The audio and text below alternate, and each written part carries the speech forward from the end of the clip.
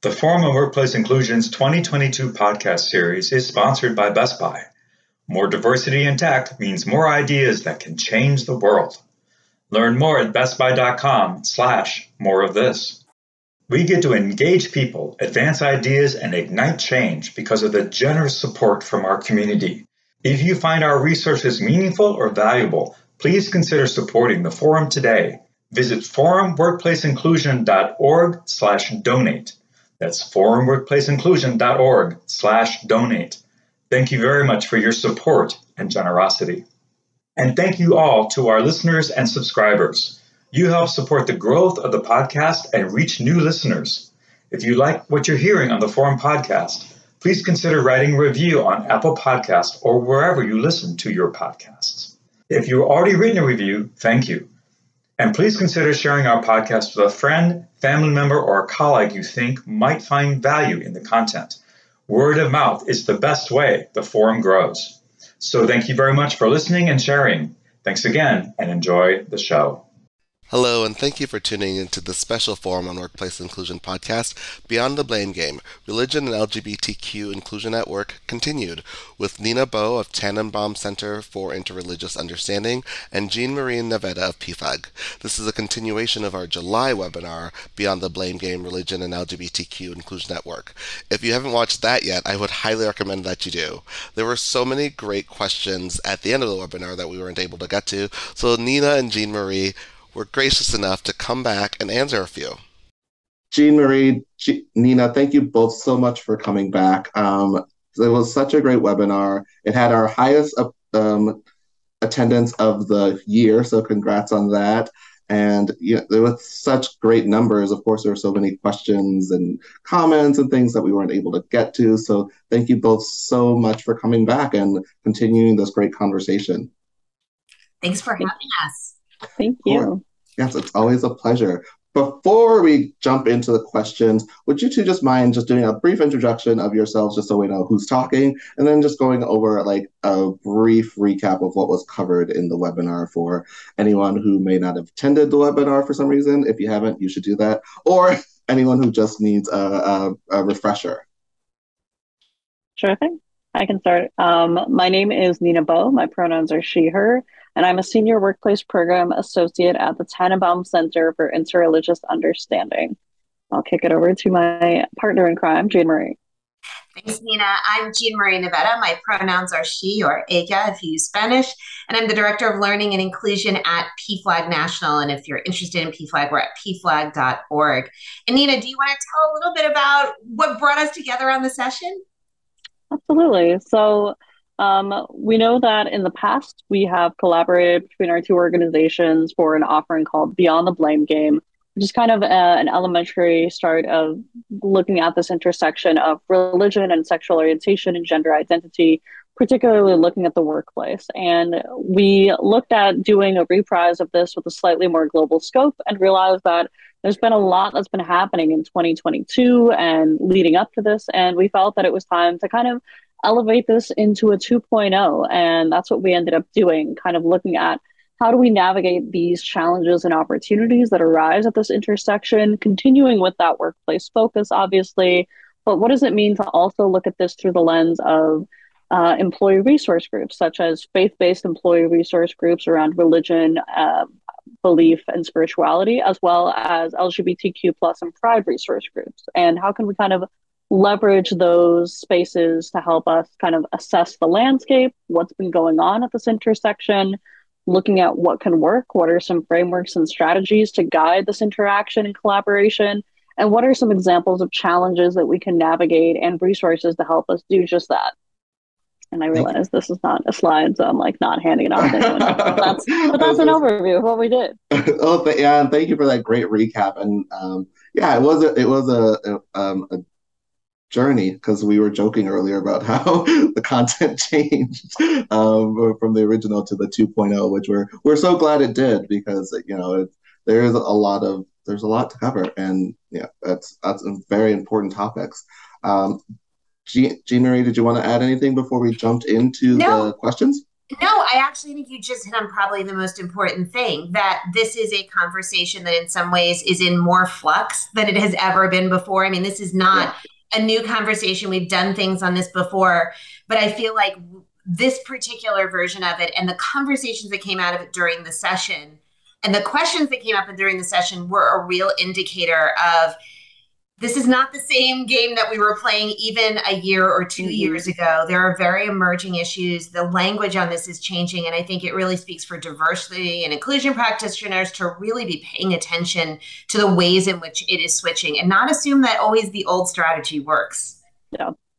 Yeah. I mean, yeah, things are changing in the blink of an eye these days. Forward and backwards, it seems. Yeah. Yeah. Shows you time's linear. But let's just jump right in here. The first question, kind of a longer one, but some of the data you presented indicated that many Christians in America feel that they are being persecuted and discriminated against for their beliefs. Have you heard that from that Christians are saying they are discriminated against because of LGBTQ plus ERG activities? And where do you think that idea comes from? Starting with the easy questions right out the gate. Just jumping right in there. I will make it Which is clear great. you chose these. To be fair, which is great. We choose chaos, but we choose reality. No, Yes. I'll start with some thoughts, and then Jean Marie, I'd love to invite the same from you. I think, and with that, have we heard this? I would say not extensively in my line of work per se, but I'm mindful that we do on our workplace team. We have a portfolio of 60, almost 70 different companies representing a variety of sectors and geographies, and also to have collaborated with clients in the past that are not part of that program. And I think we've certainly heard feedback, and in the headlines as well. We see that there are these comments at different times, and that employees sometimes have felt that just the mere presence of LGBTQ plus or Pride ERG activities being so visible and promoted, that to some individuals that can feel threatening or that can feel pressuring to their identities. To pivot, I think, to the flip side of that coin, and the question is, where does that idea come from? I think there's a bit of both general context as well as the disclaimer of it depends, because there will no doubt be different lived experiences and context for people that, of course, impact why they hold certain perspectives. To the general point, I think it's worth noting there are certain trends and conversations with historical and social context in the United States. There are polls and surveys conducted across years that indicate there are indeed some Christians that feel, for a variety of reasons, that Christians are being suppressed or persecuted or treated poorly. Sometimes these comments connect to the presence of diverse communities or LGBTQ plus protections and presences as part of that conversation. And other times people note shifting demographics, that there are fewer people who identify Christian today than 10, 20, 30 years ago.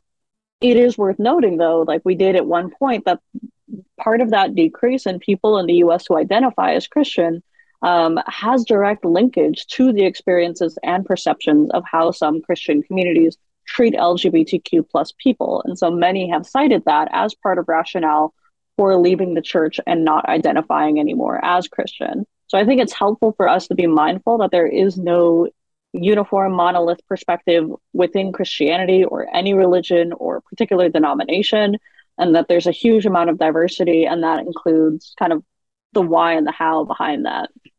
And I know that's a great way to say it depends. So I'm going to kick it over to Jean Marie for another perspective.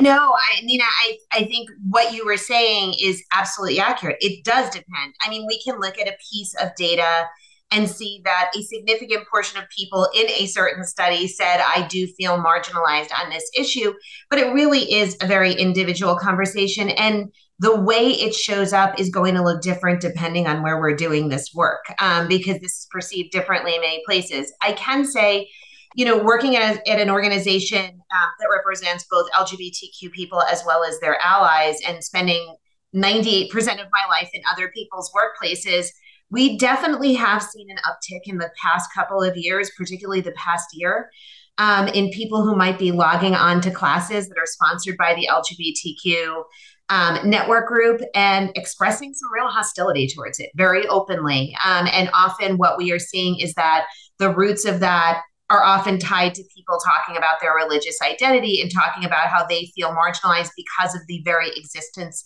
of, let's say, a Pride Month program, for example. So I think we're definitely seeing a bit of an uptick there. And I think a lot of it is, what have you been exposed to? I mean, to Nina's point, there is a lot of noise out there. And sometimes we have not always been particularly kind in our conversations. I know that a phrase that we often hear used in LGBTQ spaces is the idea of spiritual violence that has been done to people in this community. And that is very real and it cannot be minimized. I think if you are a person of faith, to hear that another person literally feels alienated from God is a pretty profound moment. And I think there are enough people in the LGBTQ community who do have that experience. And in turn, sometimes the way that they approach these conversations is frankly out of anger and out of a place of hurt. And what gets said can make people on the other side of the discussion feel marginalized and as though they are being attacked. At the same time, if we look at some of the language being used by very self appointed religious leaders, particularly those with really political bent, we see some pretty horrible language. I mean, I regularly see the word lifestyle applied to LGBTQ people. I was just reading something this morning where every mention of the word marriage in referring to marriage equality was actually in quotations. And that is equally harmful. So I think there's a lot going on both sides. But I think if we look at that number about marginalization, it is also it's individual experiences, but it is also what they are sometimes being fed by the more politically minded religious representatives out there who are in fact telling them you are a victim of this situation. Yes. I mean, yeah, there are definitely people who are out there pushing that narrative. Like, you're the victim, you have to push back and you have to like take back control, which is getting people, Yes. riled up. And I think it happens with any kind of progress. People, are going to fear the change, and such a difficult question to answer. But and I think a great one to start with. But next question: what data can we bring to gatekeepers that this conversation about religion and LGBTQ plus identities in the workplace is needed? I can just quickly start with this. Just look at demographics. Look at the number of people who identify as a person of faith in one shape or another. And while we know that number in some areas definitely is declining, it still represents a huge piece of your workforce. And we can't say to people, some identities can come to work and some you need to check at the door, and that this is one of the ones that you need to check at the door. Similarly, we know that more people than ever before are out about their LGBTQ identities. As we look at youngest generation entering the workforce, we are seeing the most queer generation in history who really are self-identifying in that way. So simply the presence of people with these identities and reminding everyone, often those identities overlap. It's not like you cannot be queer and a person of faith, or an ally and a person of faith. So we have all of these people there. So if we just want to look at the employees whom we are trying to support and for whom we are trying to create inclusive spaces where they really can feel like their identities are validated, you can't ignore the basic demographics. I mean, that's absolutely where I start. But Nina, I know that you look at sometimes some of the ways this is showing up, and that often makes the case for it. So I'm turning it over to you. Thanks so much. And I know for anyone tuning in who knows how much of a geek I am, I do love data. But I think for a question like this, data is not the be all end all, despite what Jean Marie said, and despite some of my comments in the previous question. It was like we highlighted in the webinars that contact theory and relationships also have significant impact, that people have significant impact. That said, I think it's super helpful to have data from multiple angles to illustrate just that intersectionality, that it's real, it happens. There's more to the story than conflict. Trends have changed over time, and acceptance has changed over time. Like Jean Marie said, that LGBTQ plus people of faith exist, allies exist, and that there's more to the story. And I think if people aim to simplify or create an us versus them construct, that it's always helpful to have data and backup to underscore and support your points. But I think at the end of the day, it's simply one of multiple tools that we need to be mindful of, and that things like relationships, connections, those have significant impacts. And I think the flip side, likewise, legal protections, knock on wood, while we still have them, and workplace policies, what expectations are in place, what parameters are in place, that data is important. But if we're engaging with people who are acting as gatekeepers of this conversation, that I think we definitely need a multifaceted approach. Yeah, and it's always the best approach, and because life is not just data or it's all intersectional. That popular word these days. That One of the things you talked about was being aware of the kinds of programming that ERGs do to not inadvertently, for example, invite a speaker considered inflammatory to certain groups. Could a fairly simple checklist be used to vet potential speakers and other similar situations across multiple considerations? I mean, Do you have any examples of like something like that happening? I don't necessarily think there's a checklist that's going to unearth all of these things. I think there are certain things. I know Tannenbaum has some really good guidance on when you are planning events, considerations to keep in mind. And Nina can talk about that. But, I find that when somebody suggests a speaker to me about anything, the first thing I do is I do a search of them online, and I put it with some key terms and I see what pops up. And I don't necessarily believe the first result that I get. I read multiple results. So I'll keyword, for example, a person's name and LGBTQ, or LGBT, or some variation on that, or another keyword that I know is going to make me aware. Is there something in this space that I should be at least considering, at least aware of? But I also think the larger thing, moving away from a checklist in my mind, is it speaks to the need for ERGs to collaborate and to be talking in the beginning of every year when we're doing our planning about, here's what's on my list, here's what seems to be things we care about, here are some of the speakers that we've been considering, the topics we're looking at. Because I think while it, yes, can help you avoid inadvertently inviting somebody who has said that half of your population is hellbound, I think it also could potentially give us opportunities to say, oh, did you know about this person? Or have you ever considered this person? And really open up that conversation and find those areas in which we have shared interests. But it's only when we have really intentional conversations across our ERGs as part of planning. And really, I think DEI leaders can lead that discussion, but it needs to be an intentional thing, because we all go off and do our work, and then we come back and send you the invitation, and it needs to be more than that. But Nina, I know that Tannenbaum has a lot of really good stuff on looking at that. Thanks so much. Yeah, no, and with that said, I mean, my initial reaction when I saw this question is I'm always hesitant to say that there's a fairly simple solution to practically anything. But that said, some of the points that we shared, I think, both in the webinar and what Jean Marie touched on now are certainly helpful to keep in mind, is that being collaborative, taking your time, doing your research, and digging deep. I think, other things we've seen is like explore those testimonials or references of people who've engaged these speakers in the past. I would say the DEI world is very small and interconnected. I've certainly, even in my tenure at Tannenbaum, worked with the same people at multiple companies. And for people who've been doing this work for a long time, like everyone knows everyone. It's kind of a strange family reunion of sorts across different sectors and industries. And so I think just kind of reaching out and talking with other employee resource groups, talking with other contacts and companies in your peer group and saying, who's explored what.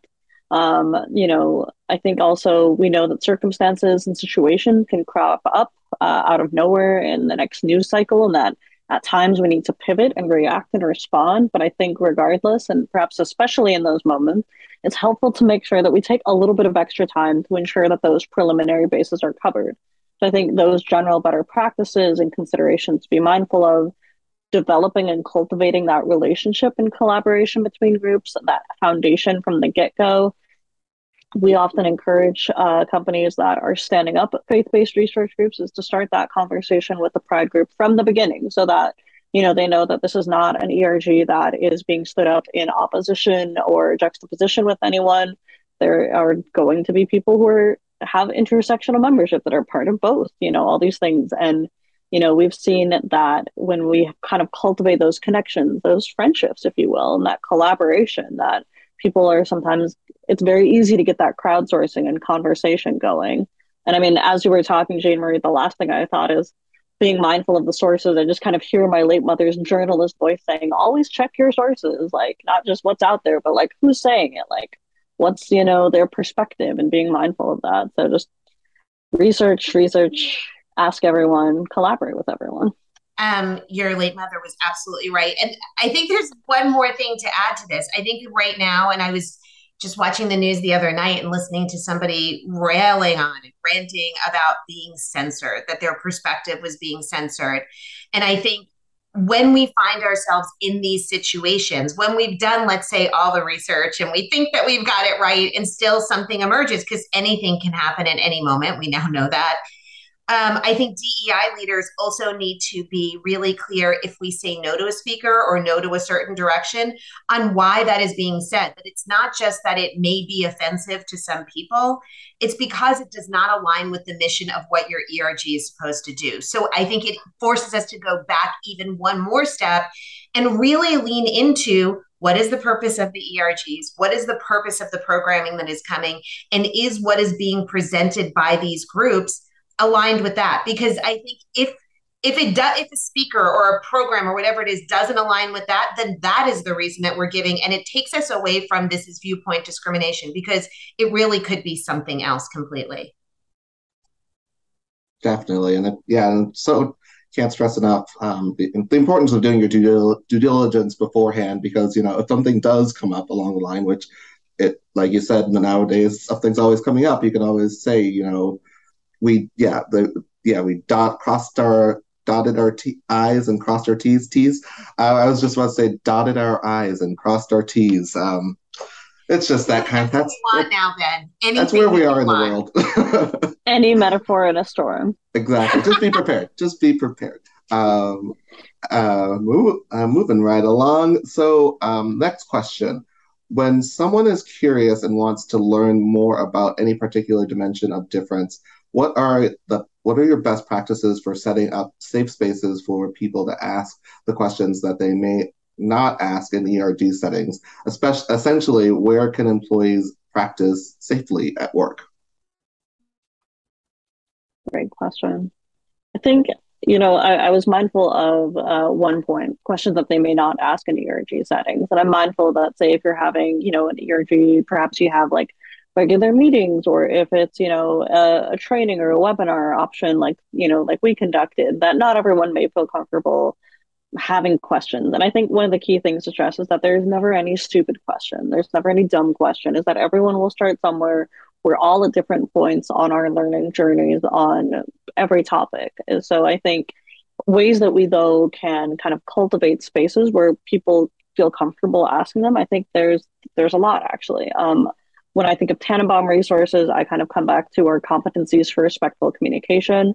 Is that, things that I think of is like, being, asking respectfully, engaging with genuine curiosity, listen actively, listen to hear and to learn, not to respond. Is that I think those, I think, Jean Marie, of a conversation we had when we talked about pivoting this entirely, and you said, well, we're still doing like respect 1.0, but we're doing respect 2.0 because it's still a thing. And I think that goes to show is that, we're still talking about this and everyone's engaging at different points on the spectrum and on the journey.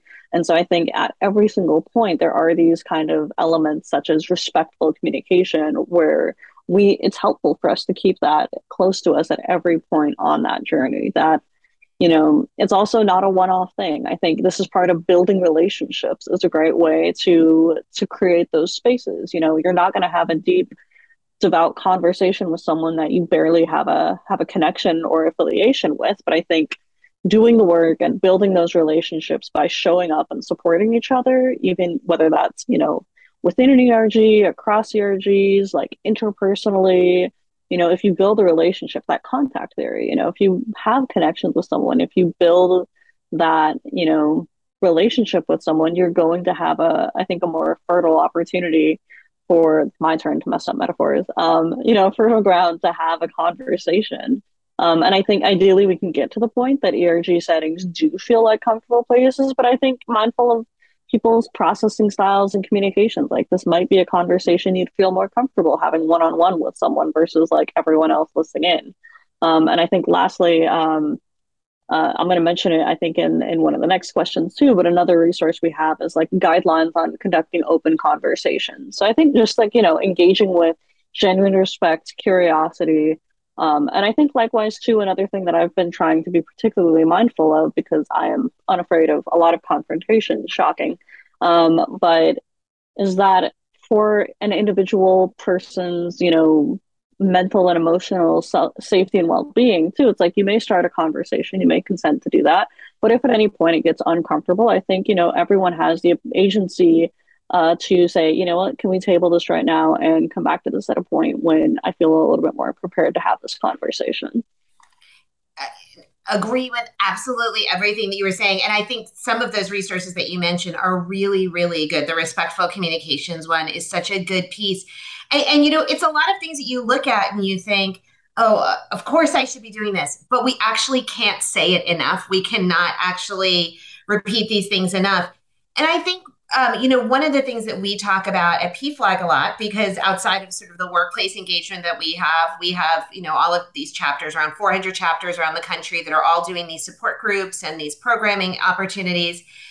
We always talk to them about the importance of ground rules, but not just grabbing some random ground rules from the internet and saying this is what we're going to use, but making them a living document that people have contributed to, that we are literally using all the time when it comes to these hard conversations.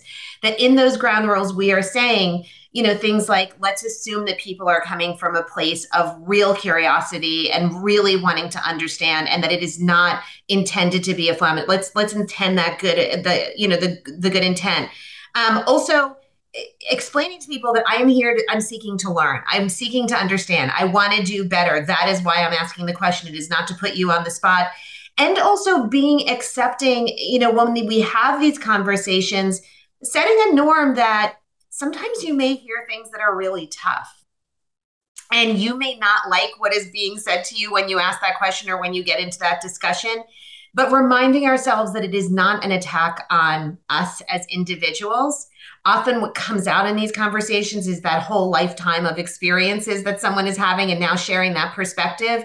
And it's hard. I say this as an introvert, to not take everything personally and really take it to heart, but keep reminding yourself, the person who's speaking to me, if they've had a rough experience, a bad experience, a traumatizing experience, what they are sharing with me is, and I will use the word here, sacred. And while it might rattle me to hear it, it is a perspective that I need to hear to be more aware of the people around me. It is only when we are uncomfortable that we become aware of these higher level things that aren't immediately apparent to us. And I think it takes some courage to do that. I mean, I'm frankly really tired of hearing, let's have courageous conversations. Sometimes, I think it's, again, become like so many things, sort of almost empty. But you need to have courage to go into these spaces. But we also need to keep reminding each other. And that's why things like those ground rules and repeating them and agreeing on them are so important, that we're all here for the same thing. We are here to support each other. It's sometimes things get a little rattled along the way, but on the other side of it, it's so much better if we can. Yeah, definitely. And if those ground rules sound really helpful, if you care to share them, that'd be awesome. If you have them, written down, you want to share them with our listeners. 1995, you can get Jean Marie's ground rules. Well, there we go. Only 1995. That's a steal. That is a steal.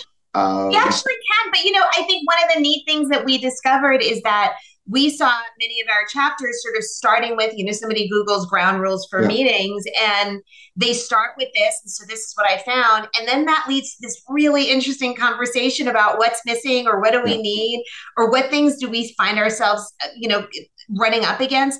And they become like kind of these living documents. So they're not static. You're not using the same one that you had 2 years ago, or even maybe 6 months ago, because we're all facing different stuff. So I'd be happy to share some stuff and we can push those out. But remembering that it should be treated as a group activity and not somebody says, this is how we're going to roll.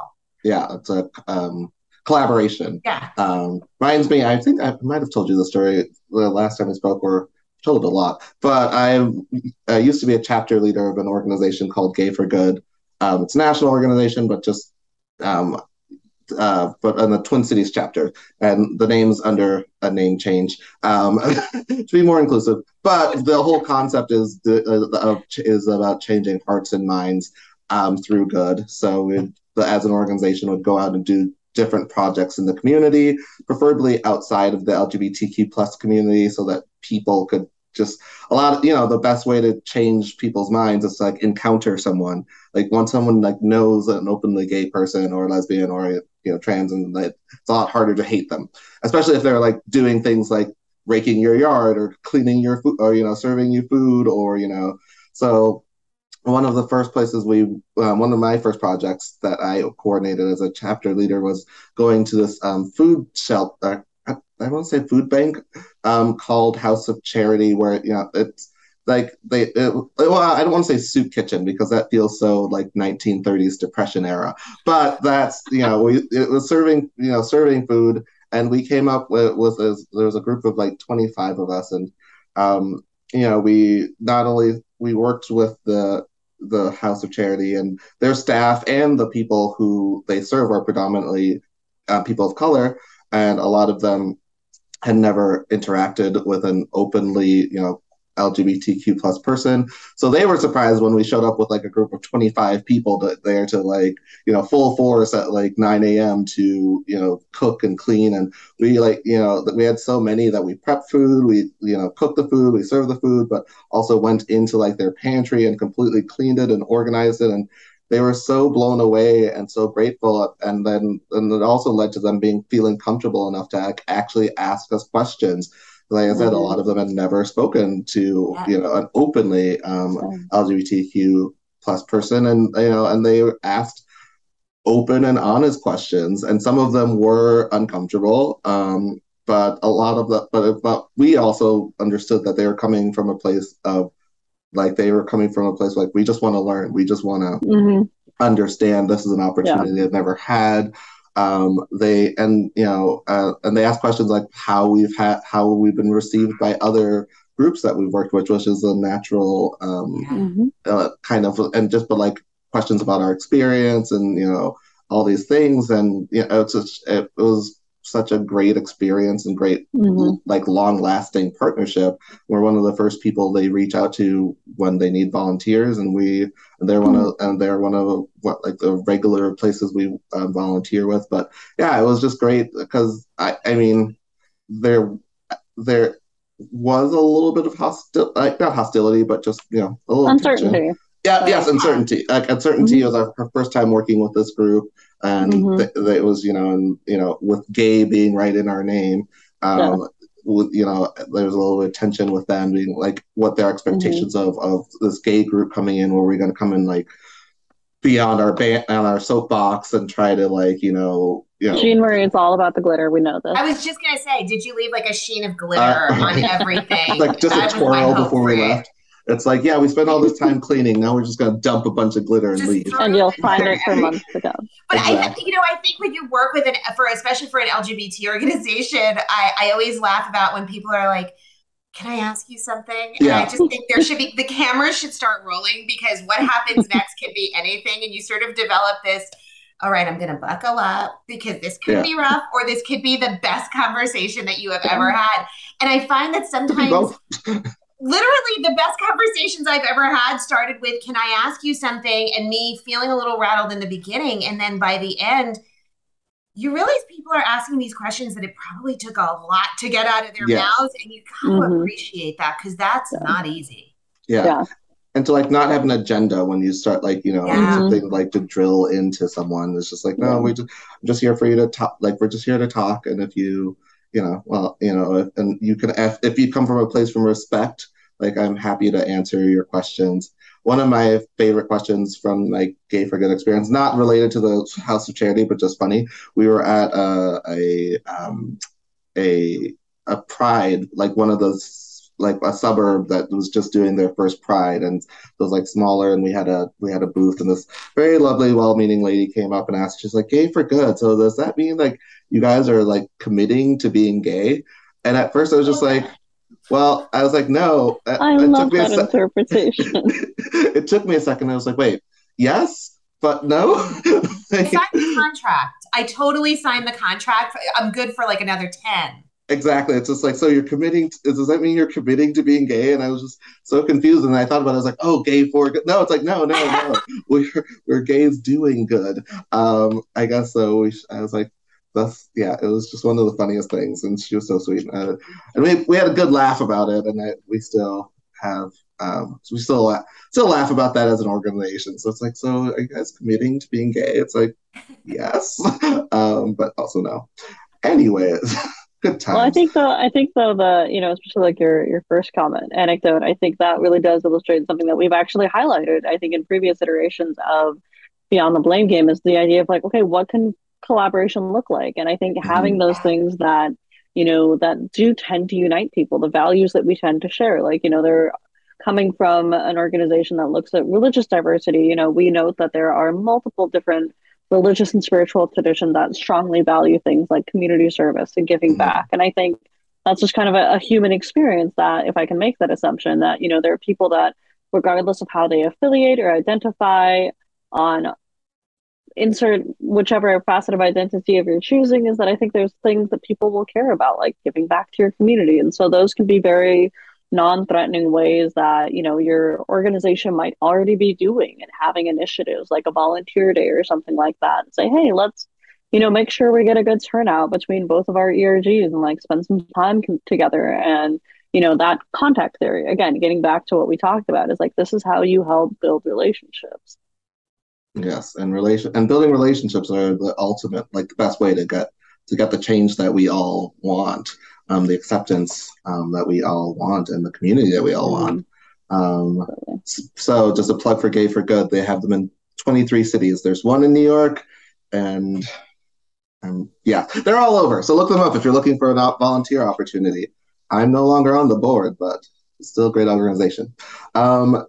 So we are getting close to the end here. Well, so the next question is: should we avoid talking about misinterpretation of Bible quotes, for example, to avoid confrontation?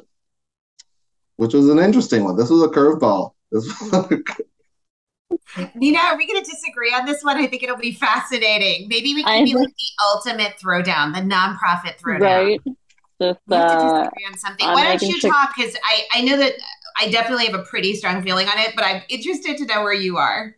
Absolutely. No, and this is where I might do the beg forgiveness, ask permission with, how much is Tannenbaum and how much might be Nina Bo. So please forgive me for being human. But when I read this, for How dare example, you be human? What? how dare I? Over. Anyway, Done. sorry. Off with her head. No, but when I saw this, I think there's actually like two different questions here, I think, because we're assuming that simply talking about Bible quotes and their interpretation and misinterpretation translates to confrontation. And this is where I'm going to sound like devil's advocate or insert religiously appropriate, advocate of some kind. But I think, it begs the question, the nuance, getting back to that diversity. Who defines what's misinterpreted? I personally come from particular Christian denominations that are very inclusive to LGBTQ plus communities, even to the point of clergy member and bishops. And I'm fully aware of the fact that there are Christian communities who consider me and anyone affiliated with my denomination 100% in the wrong. I think that said, in a workplace context, having an organized institutional or programmatic discussion about interpretation of scripture is leaning into behavior that isn't quite appropriate or constructive in a workplace setting. So I would say, again, let's focus on behavior and not belief. It's not any workplace's business or Tannenbaum's business to analyze scripture and tell people what they should or shouldn't believe or define interpretation.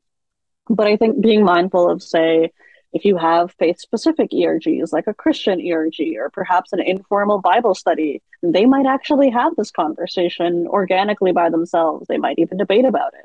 And I think that reflects the reality of this conversation outside of our workplaces also. People might have conversations that explore the nuance, and I don't think that means that will necessarily be confrontational in and of itself. And I think to that point, that confrontation is another matter entirely. I think we talked about it a little bit, that being better equipped to navigate and handle confrontation is always going to be good because it will inevitably happen. Conflict is part of life. Workplaces are not immune to having difficult conversations, rebranding it from courageous because as much as I love alliteration, we got to change it up a bit. But I think empowering and educating ourselves to be better able to navigate those conversations will only be better for us and help us more. I was so hoping that we were going to disagree on something like really intensely, Nina, but it never happens. I feel like I, everything Nina said, and this is where I am, again, primarily functioning in sort of LGBTQ and ally spaces. I find that those conversations typically are not very productive, because I just think about how I go into it. You would think about what they call those clobber verses, the ones that are often used to really marginalize or attack LGBTQ people. And I think I've spent a lot, I have a background in religion. I am a person of faith. You can talk for 24 hours straight. I am never going to agree with your interpretation of Leviticus. You're not changing my opinion on this one. It is literally a non-starter. And I'm willing to bet that I could talk for 24 hours straight, and the person who disagrees with me on Leviticus is not going to change their mind either. And I think while it doesn't necessarily mean conflict, as Nina was saying, it just feels like a stalemate. And I hate being in stalemates. And I think in the workplace, that's the worst thing, because we are tasked with building inclusion. And so I find that when somebody pulls me into that, once we've kind of established that we may not see things the same way, I find myself saying something like, listen, we could talk about this all day. I'm probably not going to change your mind on it. You're not going to change my mind on it. But let's talk about the things that we actually do have as shared values. Me looking at another person who is from a Christian denomination and saying, we are called on to be kind. We are called on to be inclusive. We are called on to serve others, to do justice. Let's figure out where those places are that we can exist, and we can both see eye to eye. And when I'm talking to people with religious beliefs that are similar to mine, I will point out there's literally no example of Jesus excluding people. Let's focus on the inclusion conversation. He obviously couldn't have agreed with everybody that he met, but still found ways to demonstrate in behavior, which is what Nina was just saying, inclusion and kindness and finding ways to connect and building community. And I think that pivot is really important, especially at work, where I don't think that is, the debate over how we see scripture, for example, is really what we should be focusing on. Although to Nina's point, I think sometimes it's unavoidable, but find the common ground places, because there are places that just you're going to continue staring each other down, and we don't have time for that. Yeah, I was intrigued by that question because, I was like, I don't know many workplaces where there's discussion of scripture, but then I remembered the content. So there were people who work in religious workplaces on this webinar who would actually be something that comes up in the workplace, which is enlightening for me. And yeah, so. Yeah, and I will say, actually, you prompt me to remember. I grew up in Seattle, and there are a couple different universities that are affiliated with faith traditions, and mindful that there are some workplaces that do have, I would say, perhaps because of these being private, being faith related, as that there are certainly going to be nuances that will be a little different in those settings, and I think.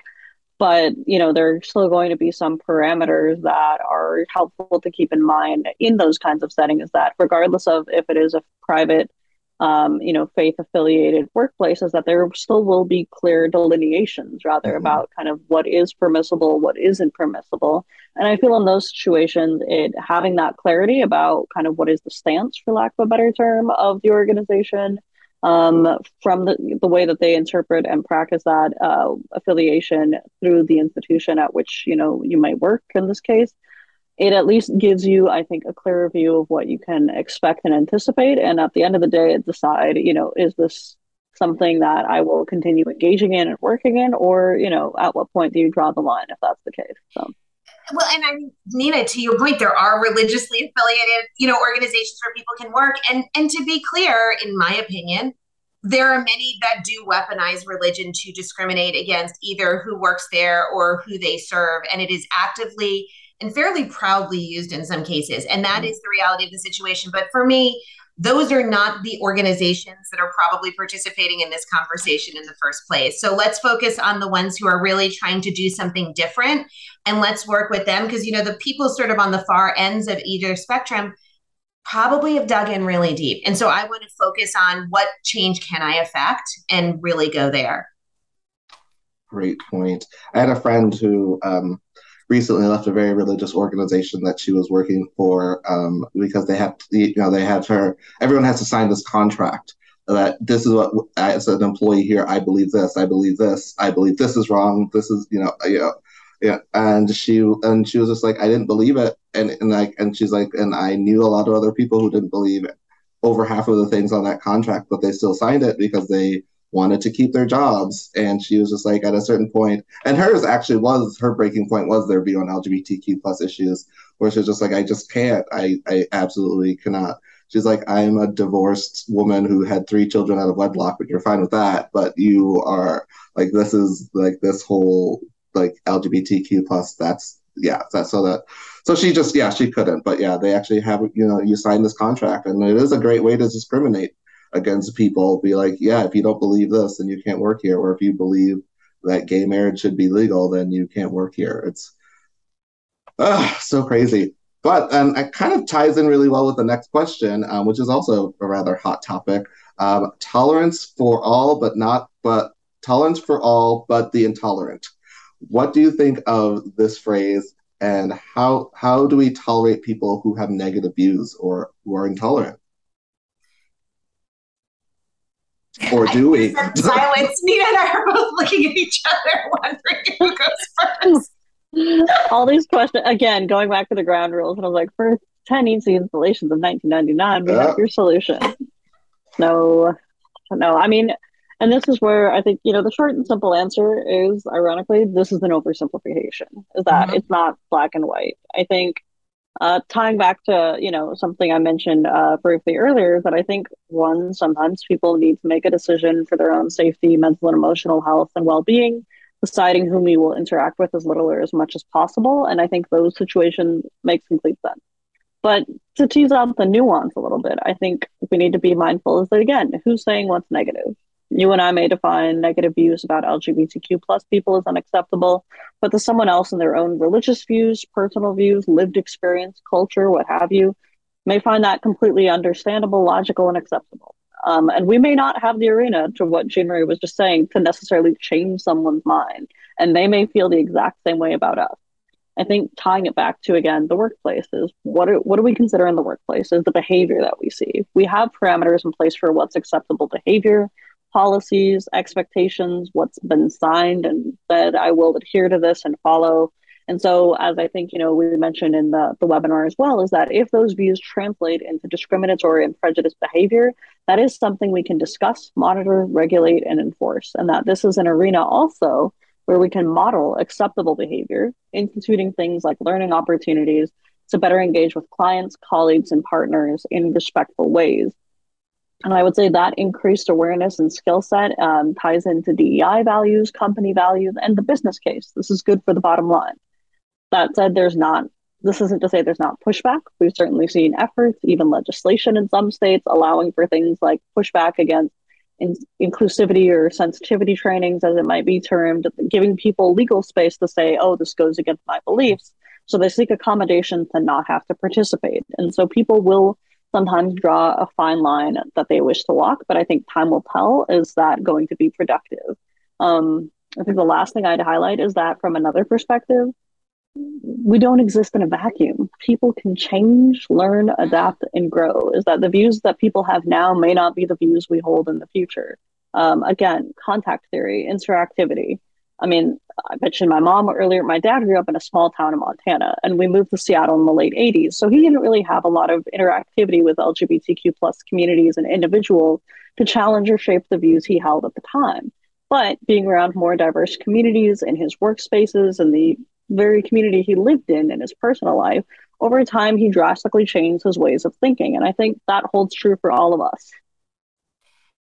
I completely agree. I mean, I think it is kind of keeping that belief versus behavior very front of mind in the conversation. I think that is where, when we are talking about the workplace, I think outside of the workplace, this plays out a little bit differently, but we are at work and we are doing DEI work to really specific ends. But I think we also need to recognize, to Nina's point, that change does happen. As she was telling the story, I was thinking about several years ago, I was called to a refinery in the very deep South, to do some work on LGBTQ issues. And I had a room of over 100 people. I think I may have been one of 3 women in the room, and I was the one teaching the class. And, as we're going through this class on LGBTQ stuff, I'm looking out and I'm thinking the average demographic here, probably what they are thinking, how they are voting, how they perceive this issue. And this man raised his hand and he said, I need to say something. And he stood up and he said, I can't say I understand all of this. I can't say I even agree with everything that's being said. And then he said, but I've never said this in front of anyone else here. My son is gay. And you could have heard a pin drop. I later on found out this man had worked at the company for 30 something years, was considered a leader, was very well respected, was working on the line.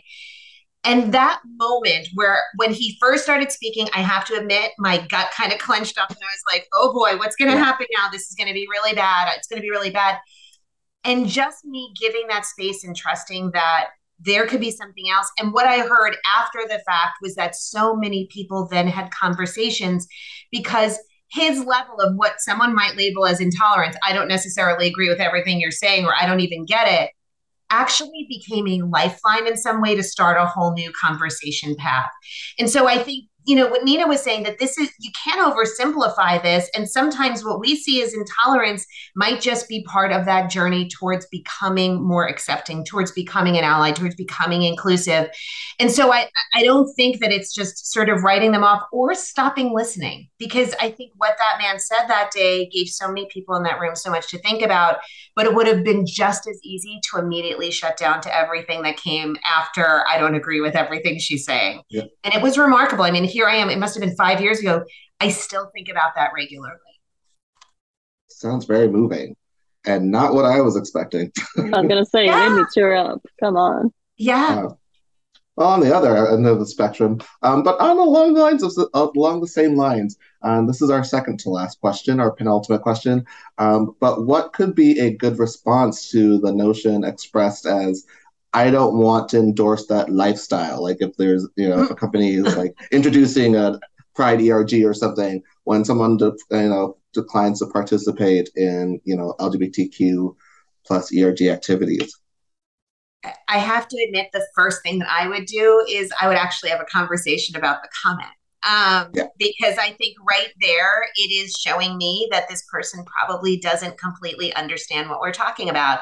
The use of that word lifestyle right there is this learning moment. And I think I would be inclined to step back and say, first of all, why? And understand a little bit more about where they are specifically coming from, because there's a lot of ways that we could do it. Have a conversation about, this actually isn't about endorsing anything. This is a learning opportunity, like learning about the word lifestyle and why that could be really offensive to some people, and learning about how we see each other differently.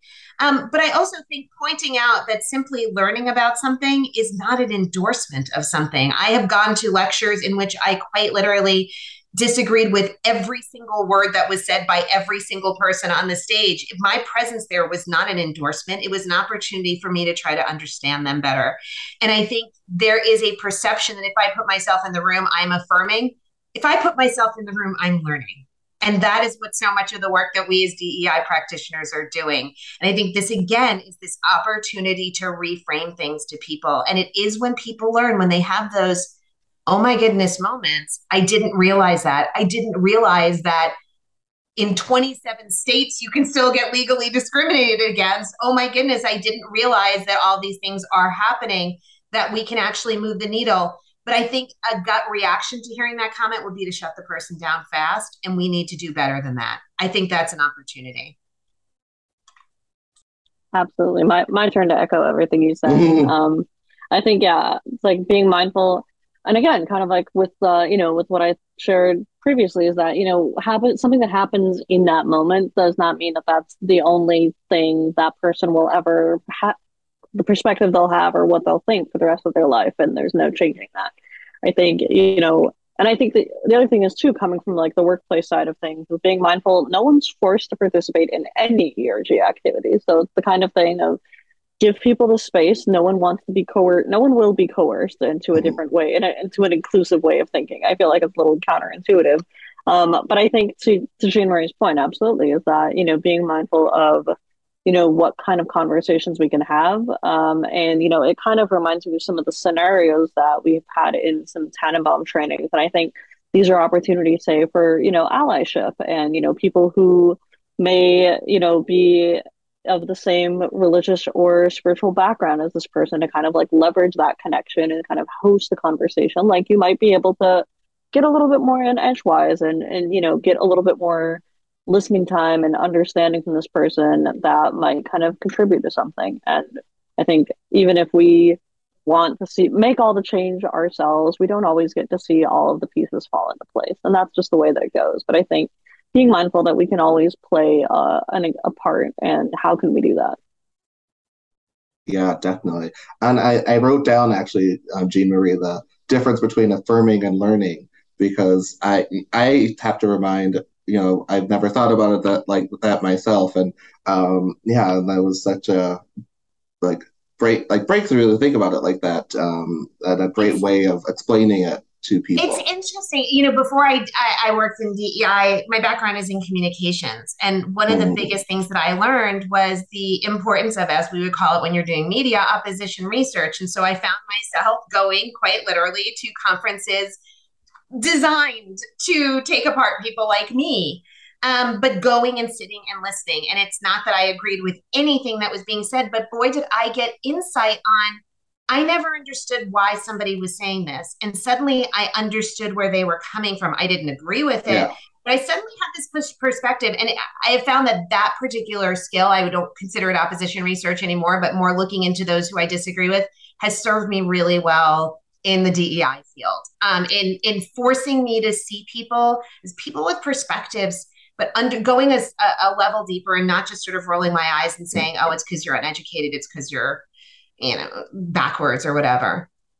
I spend an unhealthy amount of time for my mental health reading Fox News articles, but also Yes. reading the comments, Yes. which is that that's where You're it a gets bolder individual than I am. Yeah. Yeah, and I realize that I kind of live in a somewhat isolated world. I live in my blue bubble here in Minneapolis. So it's like my way of, you know, understanding the other side, learning from the other side. Obviously, the people who are typing in Fox News, like in the chats comment section of the Fox News articles, are usually on the more extreme side. But there are Yeah. some of the moderate ones in there, and it's interesting to watch conversations. And obviously, there are some people who come in there just to try to speak the truth or at least try to put a different perspective out there. And but yeah, it's pretty eye opening. And people, and so a lot of times, like what things that shock my friends, I'm just like, I'm not surprised by that. So that someone would say or believe that, because I've seen it written Yeah. in comments on articles so many times, or I've read the articles and Yeah. I've read like different versions of the articles, and it's like their version is leaving out important facts, or there are articles that are just not being put out here at all, so they are unaware. Um, so it is a very yeah, it's very interesting to do that opposition research, or just call it learning. Learning. So I'm sad to say this is our last question, but I do want to thank you both so much for coming back and for having this great conversation. It's always such a pleasure to talk to you both and learn from you both. And I've definitely, like I said, I've just been learning so much myself in this conversation. So thank you. Okay, Um, thank you. and so our last question. Do you think members of inclusive churches feel a special responsibility to hold members of non-inclusive churches accountable for the impact of that exclusion? Another simple question. Another Very big simple one. question. Are you talking first, Nina? I could start. I feel like we have like a nice little like shared brain cell. Like we're both an orange cat and we share the brain cell. We are one Uh, orange cat, one orange cat sharing a brain cell at this point. You do have the same color hair right now. I will throw we that out there. do. It's fine. Wait till we're on the same coast and then the world will tilt off its axis. Um, I think, when I see this question, I personally resonate with it. Just because, again, like as I mentioned in full transparency, like, I come from denominational backgrounds where there is currently that inclusion. And it's definitely a journey to get there, of course, and effort. And I think people may feel that responsibility. For other terms, I think they may feel pressure or guilt, what have you. But I think likewise, it's helpful to again remember that Christianity is not a monolith. And likewise, one of the competencies that we encourage people to remember with Tannenbaum's respectful communication no one is a spokesperson for their entire community, religion, or identity. And so it's a balance, if you will, of how to navigate that space and pressure. I think actually one of the conversations we had prior to the webinar was that I didn't include in any of my talking points because it didn't really make sense, but it was that idea of like, how do you create space if I, have conversations like, I even had with my boyfriend. He was like, well, what do you mean about what does being religious mean? I was like, well, what does that mean to you? Because I can tell you what it's not. And I feel it's like, how do we navigate spaces of say, I'm religious, but I'm not XYZ? And, I feel like there's a lot of qualifiers that, happen because, and people feel like there's pressure to make that happen simply because we know that discrimination,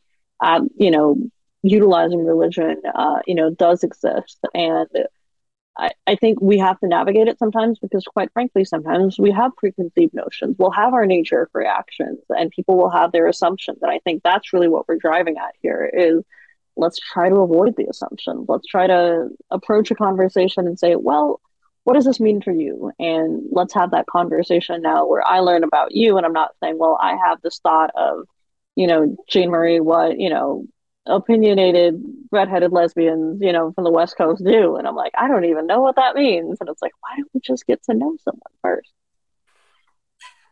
I think maybe that should just be how I describe myself. But we could just have just stopped at opinionated redhead probably. Because I mean, like after that, anything that follows, is going to be very, very assertive. I think everything that Nina said, but I do think that there is a role for pointing out denominations or even groups within denominations that have done really good work. I mean, God bless the UCCs, for example. I mean, they're so much in front and very assertive, largely in most cases about their inclusion and trying to sort of make up for what I think where other people have felt spiritually excluded, just using them as an example. But I also think when I see some of these communities that seem to be compelled to kind of get out there and in front of it and say, we are not what you think we are not this, and this, and discriminatory. I like holding up those examples. And I love the fact that right now, if a person who is queer identified comes to me and said, I was raised, and then fill in the blank of whatever religious group it is, whatever background it is, I know that there is a 99.9% chance that there is probably a group of allies and other LGBTQ people in that denomination that have formed to create space to have this conversation there in the language they use, in the community they have. And I think those are where people choose to put themselves out there, where people feel compelled to sort of show we're not like what you think some of us are. It's really important. But I mean, to Nina's point, recognizing individuals can only speak for individuals. Even in an open, affirming community, there are probably people in the pews who don't agree with the fact that it's open and affirming, and taking everybody individually. But I think when communities do that, it is often seen as a sign of hope for many people who have felt alienated from the communities in which maybe they originated. And so I think that's the role for it, but always sort of with the asterisk of not all. You need to take everyone at their own face value. But the fact that they're there, the fact that somebody feels, a Christian church feels compelled to go to Pride with a banner reading, "We're sorry for how you've been treated." I like to point to that as there's a lot of hope out there for people who felt pretty hopeless on this issue. And I think that is the perfect place to end with hope. So thank you both so much for coming back and sharing and giving us hope. And yeah, thank you again. And thank you to our listeners. Thank you so much for having us. Thank you. Thank you so much, Nina and Jean Marie, for this coming back and for this wonderful podcast and answering some of these wonderful questions. And thank you to our listeners for joining. If you'd like to learn more about religion and LGBTQ inclusion at work, contact Nina at nboe, that's BOE, at tenenbaum.org, and or Jean Marie at jnavetta@pflag.org. New episodes of the Forum podcast are available at forumworkplaceinclusion.org/podcast. Episodes can also be found on Apple Podcasts, Spotify, Anchor, and Stitcher. Thank you again for listening, and have a great day. Thank you again for listening to the Forum on Workplace Inclusion podcast. Don't forget to subscribe to our podcast to get updates on the latest episodes. Also, tell us what you think by reviewing our podcast. We'd love to hear your feedback. For more information, Visit us at forumworkplaceinclusion.org or search Workplace Forum on Facebook, Twitter, and LinkedIn. Thank you very much and have a great day. The Forum on Workplace Inclusion podcast is recorded at Augsburg University in Minneapolis, Minnesota. One of the most diverse private colleges in the Midwest, Augsburg University offers more than 50 undergraduate majors and 9 graduate degrees to 3,000 students of diverse backgrounds at its campus in the vibrant center of the Twin Cities and nearby Rochester, Minnesota locations. Augsburg educates students to be informed citizens, thoughtful stewards, critical thinkers, and responsible leaders. At Augsburg, education is defined by excellence in the local arts and professional studies, guided by the faith and values of the Lutheran Church and shaped by its urban and global settings. Learn more at augsburg.edu.